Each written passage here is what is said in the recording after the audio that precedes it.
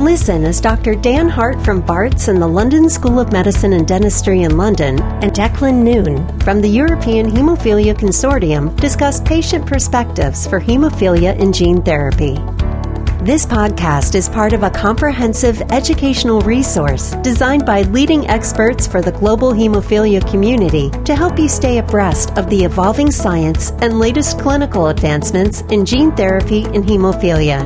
Visit www.genetherapy.isth.org for more information.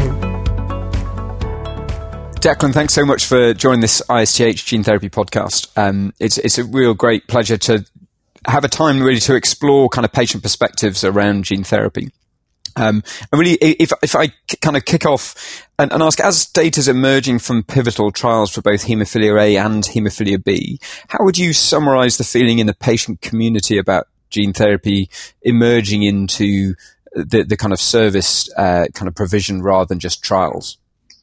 Yeah, so thanks for the invite, Dan. Really appreciate being here. I think the biggest aspect is patients are excited about this type of new concept of therapies. The bar really has been raised over the last few years, and we're expecting like a further jump within the gene therapy space.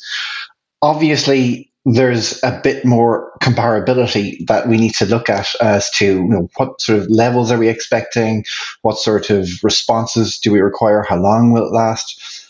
Overall, very excited, but lots of questions, as we'll get into during the talk. Well, so we're taking that early then in terms of managing expectation. I suppose it's a curious time, isn't it, that I suppose some of the early phase studies, particularly on the A side, that we had normalization of levels, albeit that not necessarily durable, in contrast to haemophilia B that possibly hasn't, in many studies, has been maybe slightly lower expression, but seemingly more durable. Let's take haemophilia A first of all.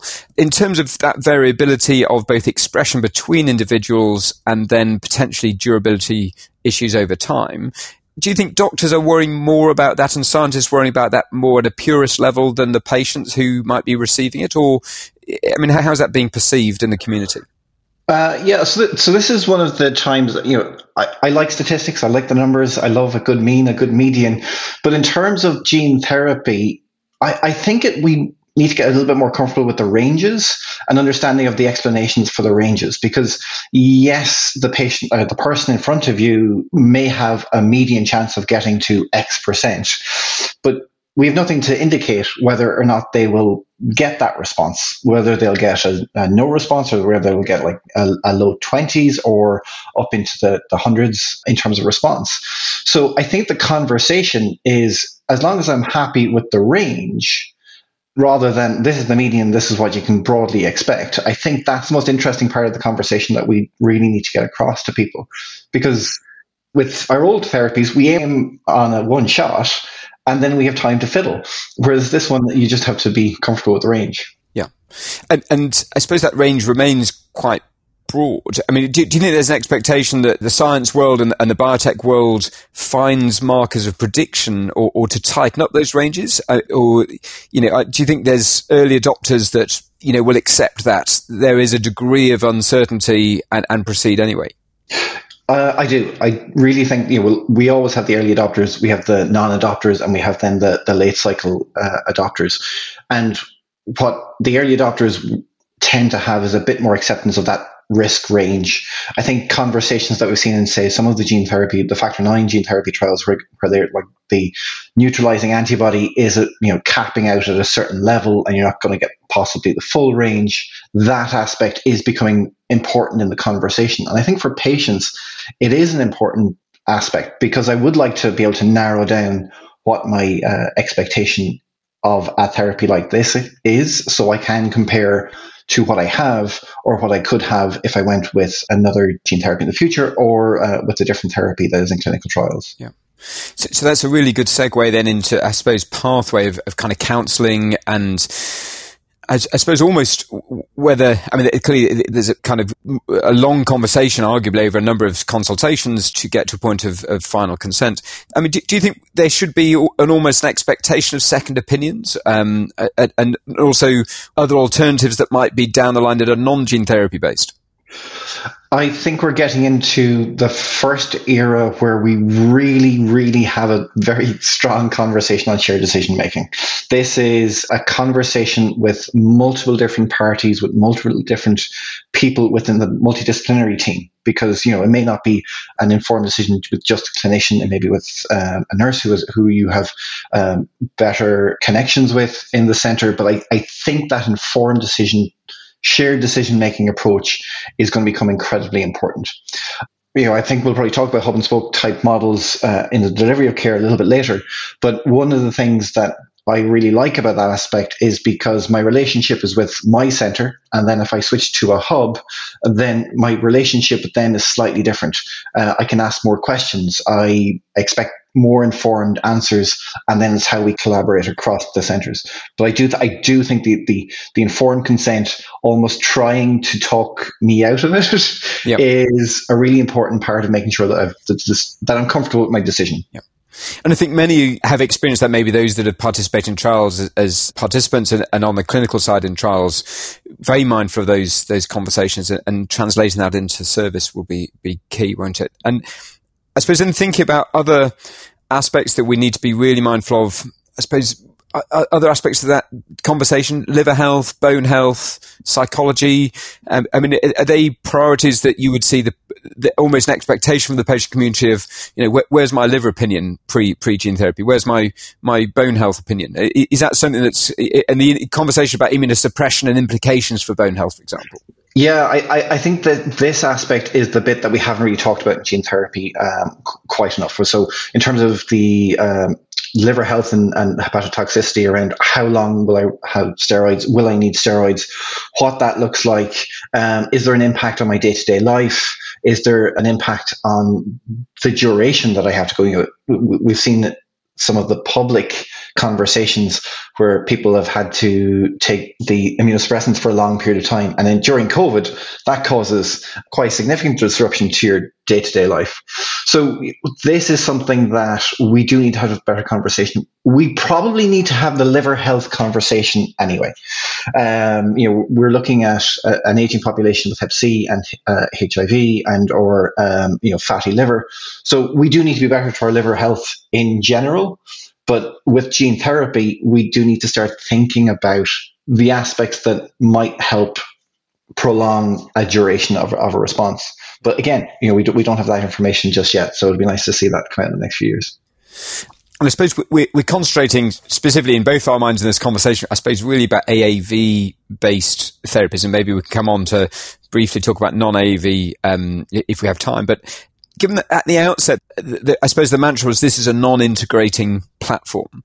Do you think that has changed now that people now see it as an integrating platform, that there's data from the canine models that actually it's intended to be non-integrating, but we know now there is a low level of integration. And in terms of that kind of cancer risk, albeit there's been no data to date of concern, is that something we should be very explicit about in that counselling setup of that spectre of it going so badly wrong that cancer is the sequelae? Yeah, I think this is probably one of the most difficult parts of the conversation. So that short-term response, almost like a within the first year or first 2 years, I think we've seen from some of the data saying that the integration is no different within a cancer tumor than without. And that gives a level of comfort. But then it's the long-term risk where we just don't have the data. And I think we have to be honest with people and have the conversation that, you do accept a risk in the future, but we just don't know what that risk is. And again, I think you're going to go back to the early adopters who will trade time now for possibly time in the future. We just have to work very hard at making sure that they have the supports they need, especially around the psychology, as you mentioned, the supports they need to make the right decision for now and for that future. And thinking about that psychology, just reflecting on, conversation, I suppose with your health economist hat on, maybe if we first of all then think about reimbursement models, as how do you see this kind of coming to market in places like Ireland, UK, Germany, or I mean, clearly there will be presumably regional differences, but I mean, broadly, if you had to give us a feel of what you think is going to work for providers. How is it going to work for such a high cost intervention? So I think that the EHC and EHAD put forward the paper on hub and spoke models, and I think that has benefits from a patient perspective, the patients from a clinical perspective, in terms of planning out where we need to go. But it's also incredibly important from a contracting perspective, because the patients are going there and they're seeing clinicians on a regular basis. I do think we may need to figure out ways to maintain engagement in the long term. It's very possible. It can be highly structured. For example, my treatment comes every month.